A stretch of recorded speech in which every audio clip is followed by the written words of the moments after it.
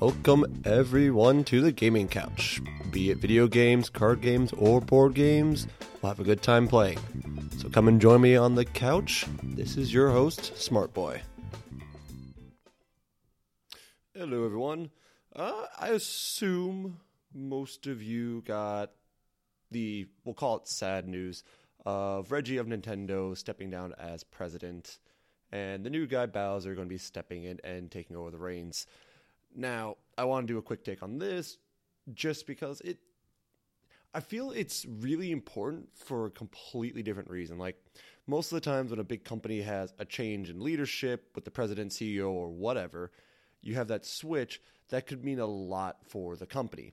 Now, looking at Nintendo from the consumer point of view, because I don't know how any of that works on their end, it's a little upsetting because Reggie was kind of the face of Nintendo over here in the States for the longest time in such a good way. Like, he knew, and I know a lot of people commented on this and made videos about this, but he knew how to deliver to the people. He knew how to get people energized and things like that. Like, it was always a treat seeing him on stage, or when there was a video release with him. It was always a treat to see because he was able to convey the information, but in a very humorous way that worked. Like, you could tell this man really loved doing what he did. And now this new guy stepping in, will we get that same amount of love as a consumer? And I think that's why a lot of us liked Reggie, was he was able to show that love to the consumer, not just the company. So I hope with this new guy, he does take care of Nintendo as he needs to as president, but I really hope he's able to kind of keep up that legacy that Reggie made. You definitely won't be able to match the guy. Like, there's something very special about Reggie. You won't be able to match him, but at least be able to deliver something that is still enjoyable at times. Because if he doesn't, it's going to be a little heartbreaking on our end, I feel, just watching where Nintendo goes, because part of that hype was Reggie hyping up the game. Like, it's great to see the game release, and it's great to see what crazy thing Reggie comes up with to advertise or talk about it or whatever, you know. So moving forward from that little sad bit, like, Reggie, you will surely be missed and wish the best for you going forward. I decided to try something. Like, I popped open the GameSpot website and I wanted to see the latest stories, the trending stuff they had on their homepage. I was curious kind of what's the talk of the town right now, at least for them. And I gotta say, it's a lot of the same. It really is a lot of the same. Like, just reading down some of the entries, Duke Nukem devs unveil a new shooter that's out of the 90s, Devil May Cry 5 tips, Devil May Cry 5 more tips, an Anthem update, which, okay, cool. The creators of Days Gone talk bring zombie apocalypse back to unexpected territory. Another Days Gone about something, Crackdown 2, Apex Legends, Division 2, a lot of sequel talk here. And sequels definitely have their place, and even not fully direct sequels, like a Rainbow Six style FPS, Ready or Not, gets extended gameplay trailer. Okay, so it's not a direct sequel of Rainbow Six, but it's a Rainbow Six style. So it's kind of going where I'm hoping for. The thing I'm hoping for is, you can't make something brand spanking new at this point, because pretty much every genre has been touched or created. And at this point, making anything new, quote unquote, would just be a slight change in the formula. So I'm not saying bring us something brand spanking new, but revisit an idea that hasn't gotten a lot of love. Like, there's a lot of talk here of hack and slash adventures, FPS, and sequels. Division 2, Crackdown 2, Devil May Cry 5, all that kind of stuff. It wears us down, okay? The closest thing that is intriguing is the Duke Nukem devs coming up with a new shooter.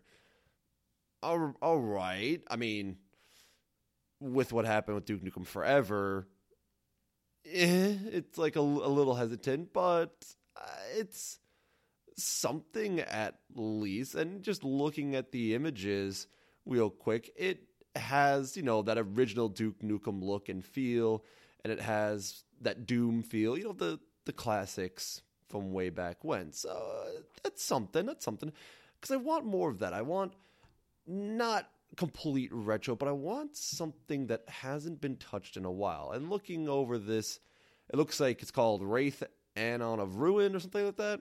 And I'm bad with English. It looks like kind of a classic shooter that we haven't had in a while. I mean, my hopes, looking at 2019 and just looking over what GameSpot's kind of highlighting right now, I really hope there'll be talk soon of another good boss rush style game like Fury, because I freaking love those style games, or even, I don't know, give us something like Enter the Gungeon again. Like, there's been we had a year, Slay the Spire, like after Isaac, we had Slay the Spire, we had Enter the Gungeon, we had Into the Breach, we had a long list of randomized, roguelike, procedural generated, however you want to call it, was being cranked out. And now it's kind of stopped. I think kind of the run of that style, that genre has ran its course, but it might have it go back to that. Because, Enter the Gungeon took what Isaac created, and I think really perfected the formula. Having that nice mix of roguelike stuff with randomized weapons, randomized rooms, randomized enemies, randomized bosses for each floor, and all that stuff. But just that really fun energy of a bullet hell top-down shooter that we've seen here and there in a couple games. So bring something like that back. But for right now, I just kind of want to focus on this whole idea of a Fury-like game. Boss rush games, I love boss fights in games. I talked about it plenty of times in the past.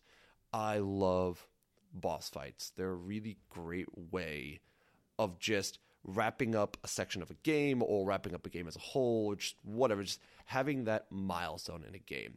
And something like Fury, since it focused on it, the gameplay felt very rewarding because each fight was an impact. There wasn't a lot of trash. Like I said, Enter the Gungeon did very well in almost, I know I said it, I take it back a little bit, you can't ever be perfect, but Enter the Gungeon pretty much had a very close perfection style of that Binding of Isaac, roguelike-esque, dungeon creator.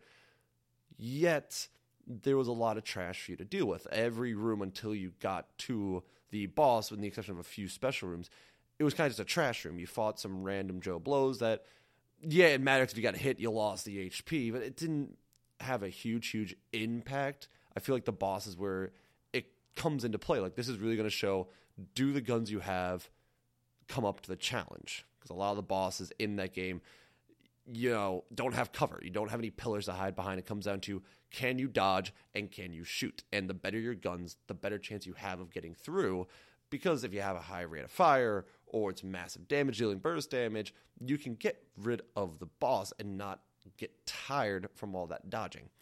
So Fury, since it got rid of all that trash and it focused just on the bosses, we got to have this great sense of victory beating the bosses, and also we got to just go into the next fight. There was that breather period between each fight, obviously, yet we got to jump in right away. We didn't have to deal with a cutscene, fight some goons, and then get to the boss. It was cutscene, boss, cutscene, boss. Give us something like that again. It's not something that's seen very, very often, and I'm going to admit, off the top of my head, I know of Fury, and outside of a boss rush style, something out of Kirby where they have a boss rush style mode, I can't think of a game that purely focuses on just boss after boss after boss after boss. I mean, where are they? I'm getting back into making games, so I'm using RPG Maker MV. If none of you ever tried it, I think it's a really good way to ease into game design, especially for someone like me at a beginner level of coding. I'm really great with coming up with ideas and concepts and everything, but I'm a bad coder. So it's a great entry point. So I'm using RPG Maker MV to make something that's kind of like a boss fighting style game, but it's more of an RPG. So it's this weird mix. I don't know, because I'm intrigued by those style games, so I'm looking at that. But another type of game, that genre that it's kind of touched upon, however, I don't think it can be it's not as big as it could be, is that atmospheric, immersive style game. All right. And I'm looking at three big examples that come to mind right away is Valley and Submerged. I'll start with those two. I haven't beaten both of them right away. However, they're more of that exploratory atmosphere. Like, you're just exploring this world. There is a goal. You're told, do this thing. And yeah, that's pretty much it. Collect the things, do this, do that, whatever you have to do. But it's kind of fun because the game is a little more relaxing. Because it's all about just what's going on around you. And I like that style. I like because it lets you just kind of kick back after a bit and become more in tune with the story that's going on. If you're doing a lot of fighting, it's hard to kind of fully embrace the story and take in everything that's going on around you. But the third game that I wanted to bring up that this is the kind of game I'm really thinking about when I'm talking about atmosphere is Hellblade: Senua's Sacrifice. I talked about it a while back. It came out a couple of years ago. And I think it's an amazing, amazing example of what an immersive atmospheric game can do for you. I just beat it again today, so I mean to go through it again. Now, with Hellblade, for anyone who hasn't played it, I'm not going to talk much about its gameplay stuff because I don't want to spoil too much about the gameplay and the story and things like that. So I'm going to kind of talk lightly of it just to get the idea across. But I played through it again, and the second time you play through it, it doesn't have as much of an impact on you as it does the first time. Because playing through blind, which is Hellblade is one of those games, never, ever, ever watch a playthrough of it. You have to play it yourself. Like, there's plenty of other games, like most games, you can watch a let's play of it, whatever. But this game, I feel like, to really understand, really get a feel of the game, you have to play it for yourself. It's harrowing. It's an experience. Like, it's not really a game. Like, there is fighting in it, and the fighting is very simple, but it's actually really enjoyable at the same time. Like, it's not simple bad, it's simple good. Like, they don't let the combat take away from what's really going on. It actually just heightens it because after some time goes by and you get into a fight, you're like, okay, I understand what I got to do. It won't take too long, and this is a fun way to kind of break up what's happening. But going through that game and kind of experiencing this whole trip through hell, and not your classic style, everything's on fire and brimstone hell. Like, most of the game, the environments are pretty nice. You know, you're along the coast, which you never really think about when you think about hell. No, you're along the beach. You hear the waves crashing, the rocks, the mountains around you. Like, it's peaceful a lot of the times.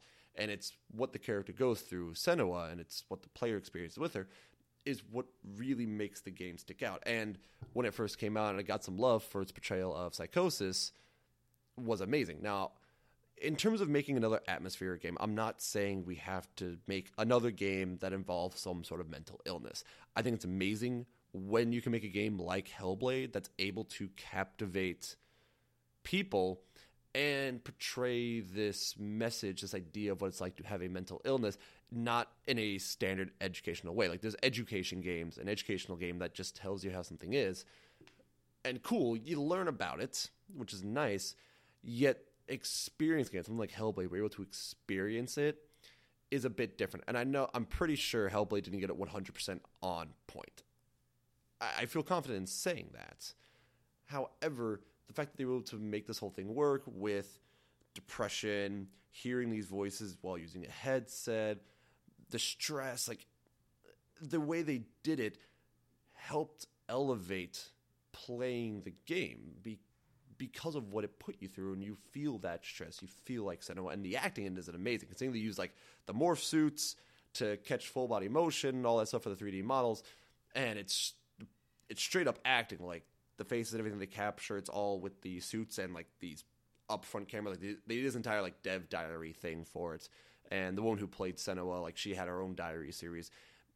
The acting's amazing in it, so it helps elevate the game even more. I like that style, and I want something else like that again. I want another game that I can sit down and I play through, and I'm like, holy shit, that was an experience. Like, in terms of your RPG Maker style games, I played a game One Shot. Really haven't had much time to talk about it on the show, but One Shot, you're the omnipotent being in control of the world. Like, it is a game world, yet the only person that knows that it's a virtual world is the main character, and they use some religious God, Jesus allegory stuff going on here. She's a messiah in this robotic world, and she's able to communicate with the God of the world, who is you, the player. They talk about how Undertale was so great with breaking the fourth wall and all this stuff. I think One Shot did it a hell of a lot better. Because there's no combat in it. It's simply just you trying to lead this girl on her quest to save this robotic world that straight up lives in your laptop or PC, whatever your gaming device is. And I don't think it's on any main consoles because the way it breaks the fourth wall with some of the puzzles, it actually changes what's going on in your files on your desktop. Like throughout the game, you'll get a message that says, look under this folder in your files and you'll find something new that wasn't there before. Or the one puzzle I remember very well is I had my desktop, my standard background, I'm playing in full screen, the game says minimize the game. I'm like, okay, and I minimized the game and my desktop was changed. Like I had all my icons and all my shortcuts, but the image was switched to something else that was needed for the puzzle. So I had to move all my shortcuts out of the way and use the image provided in this puzzle that was given to me in the game. And then after I solved the puzzle, it reverted back to normal. I had my standard desktop image back, and I can't find the file, like the picture for the puzzle, like for the desktop image. I can't find where that picture went. So that still gives you kind of that atmospheric, immersive style like Hellblade did, just in a different way. Instead of it being harrowing and stressful and giving you this feeling of something else, which, and an ironic twist, was enjoyable. Like that's what I liked about the game, was putting me through something I've never experienced before. One Shot puts you through something you never experienced before in a different way. Instead of it being stressful, it's like, okay, you got to ensure this girl gets to her destination safely, which means you don't just shut the game off normally, because since it's a robotic world in your laptop or whatever, when you close out of the game, the world goes to sleep. And if she's not somewhere safe, she's not like resting in a bed or something, she could die. I didn't have it happen to me because I was like really like slaving over this game to ensure she was safe, because you feel an attachment to this character because she speaks to you and the game speaks to you, asking for you to save this world in a very natural way. So yes, it had stress like Hellblade, it just had a different type of stress, because it wasn't me feeling what Senna was feeling, it was me feeling like I was responsible for what was going on in the world of One Shot, literally the world in my laptop. Where are those type of games, the boss rush games, like I said, like Fury, that just gives me challenge after challenge after challenge and rewards me simply by saying continue on? RPGs are fun because the rewards you get is, yes, leveling up, improving abilities, it's things like that. Fury gives you that real sense of accomplishment because it's not just, I need to beat this boss to get this item to continue on, like Legend of Zelda. It's, I need to beat this boss simply because the next challenge awaits me. Like, there is no getting the next item or leveling up. It's simply, I need to beat this boss because it is personal to me, because it is me against him, and getting past him gets me on to the next step. Like, more of those games, and then where those atmospheric games, the Hellblades, the one-shots, those kind of games that put some stress on me because it makes me feel like there's worth something there. Yes, Undertale had funny characters. Don't get me wrong. I played through it, and there were some enjoyable moments in the characters. But I felt like it was very shoved down your throat, like these monsters are, really good people and have good hearts and everything, and you'll love them, so don't be mean to them. I felt it was really shoving down my throat, and I found it harder to care for that reason because I wasn't seeing flaw in the characters. I saw a flaw in the game by saying, these people are so good, don't harm them, and because you harm them, you're an evil person, fuck off. I felt there was a flaw in the game. But playing through something like Hellblade and seeing the flaws in Senua and the other characters makes them more human and makes me care about what's going to happen. In One Shot, seeing the flaws of the main character where she's like, the end of the game, I'm not going to spoil it, but she's sitting there like, I need to save this world. But like, she's scared because she was transported to this world. The story builds up that she was transported to this world and she doesn't know how or why until the end. So she's going through that stress and she's scared and she doesn't want to continue at times. And you have to like, she actually talks to you, and the dialogue is very simple, but that fact that she has to talk to you to get motivated to keep going, makes me care because of the immersion there and how it's built. The character is building up the story, and the story builds up the characters in turn. I continue to say it because I'm seeing a lot of the same. I'm seeing a lot of sequels or built in the style of this old game or this or that or whatever. And those things can be cool. Like, I'm eager to see what that new game that the Duke Nukem guys are making. I'm intrigued by seeing just screenshots of it. It's still another shooter. Anyone remember Shadow of the Colossus? Like, this was popping into my head talking about everything. Anyone who remembers Shadow of the Colossus, I think, kind of has not the perfect marriage, but has a type of marriage between boss rush style gaming and an atmospheric game. Because the only combat in that game is you against the 15 Colossi, one after another. But since it's not like Fury where you fight the one, you go to the next, it's you fight the one, you go back to the temple that you start at, there's a cutscene with some dialogue, and then you have to go out and find the next Colossus. It's just you and your trusty horse, all right? That's it. And with that, in terms of atmosphere and immersion, it's great because you can kind of see this world, and it feels like a very natural world. And you're not stressed out until you get to the next battle, because it's you just kind of seeing what everything's like. I think Shadow of the Colossus was on the right track. And I know people have talked about this before, like, where's Shadow of the Colossus 2? And we don't even need like an exact Shadow of Colossus 2 sequel, but a game that hits all those points. It has that thrill and that rush of fighting bosses because fighting the boss moves you to the next stage, not because you're going to level up, you're going to get experience, or is an optional fight or whatever. It's me against him, and I need to continue by defeating him. That is great. And then from there, outside of those fights, take something from like Shadow of the Colossus, and then just sprinkle a little bit more in there. Some NPCs, some buildings, some lore tablets, something that allows you to understand a little bit more kind of the world, the characters, things like that. Because then at that point, it gives you that personal challenge, like Fury and like the original Shadow of the Colossus, that personal challenge of, yes, I want to beat this boss, and yes, story reasons I want to beat all these bosses. But with that extra layer of immersion through lore tablets, dialogue with NPCs and things like that, we get a feel for what the world is like. And then that gives us a little more stake in the world. Because when you start to kind of get a feel for the world and understand for the world, you want to continue because it means you're furthering yourself in this universe, in this world. And that is the most rewarding style of game. You're not just leveling up. You're not just getting the next unlockable or this or that. You're actually being like this character in this world. And sometimes, in the real life, life sucks. We all know that. Sometimes it does. So being able to be this other person in this different world, like acting in a play, doing LARPing, playing D&D, those kind of styles, but in a video game form, is very rewarding because you're being someone different. You're able to escape, and this is a lot of times with video games before, you're able to escape what the real world is like for a little bit. And if I can get something out of this game, if I can feel something I haven't felt before, or, I don't know, to experience something, understand something new, whatever, is extra rewarding. I know it's not profitable. Like I said, playing through Hellblade and playing through the second time, there's not a lot of replayability in Hellblade. Because the first time you play through, it's like, holy shit, you get that shocking realization.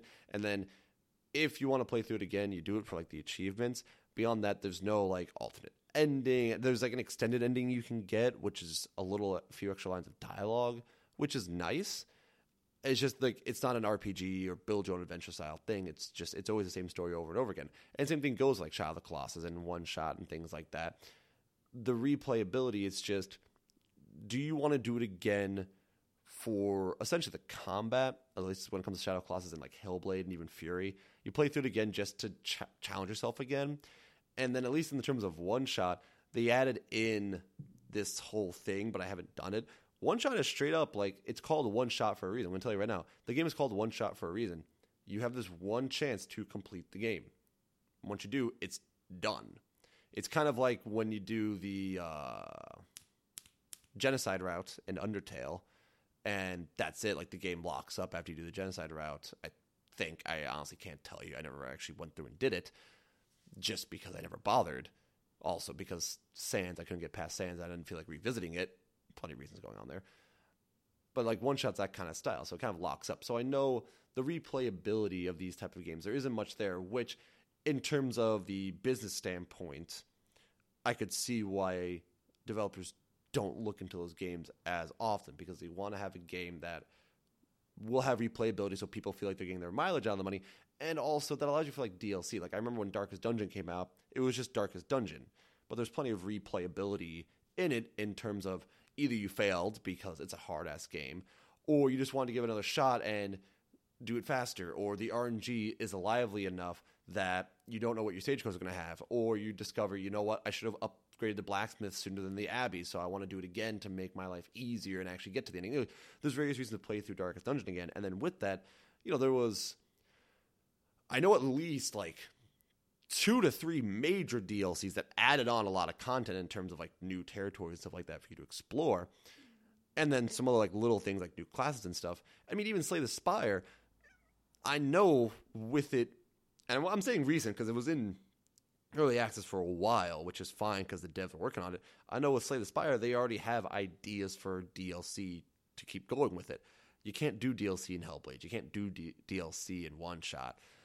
So those kind of games, those passion projects, yeah, we don't see them that often because a lot of developers, a lot of companies, for the most part, yes, they want to make games because they're passionate about games, but they also want to ensure that they make a game that will bring them somewhere and get in a shiny profit. And I don't blame them for that. I really don't blame them for that.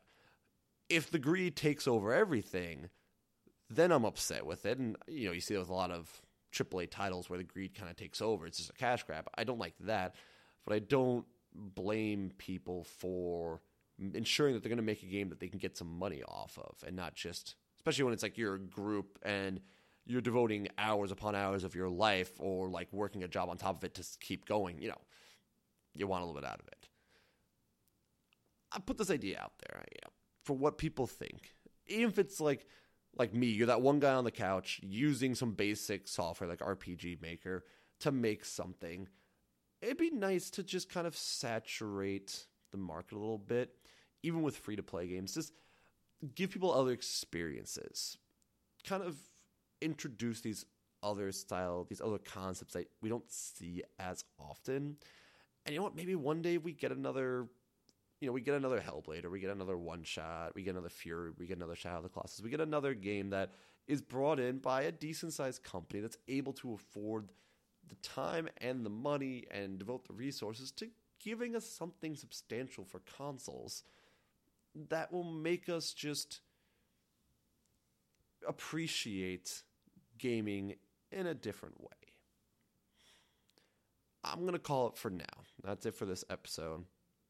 A little on the shorter side, yet I don't see much going on right now that I can kind of run with. Like I mentioned the whole Reggie thing, and I've had Nintendo since I was a kid, but I wouldn't say I'm like that Nintendo fanboy. I'm kind of like, cool. I have a Wii. That's like the newest console I have from Nintendo, the Wii. So I put my 2 cents about Reggie. We talked a little bit about some ideas. So I'm not going to be a dead horse. We're going to call it. And I'll keep an eye out this week. Maybe something comes up for next week, something that really kind of grabs our attention, So for now, take care, everyone. We'll just, I hope all of you are enjoying and surviving this extended winter. It's been very windy. It's been very cold out. So take care, and if you need to, stay warm.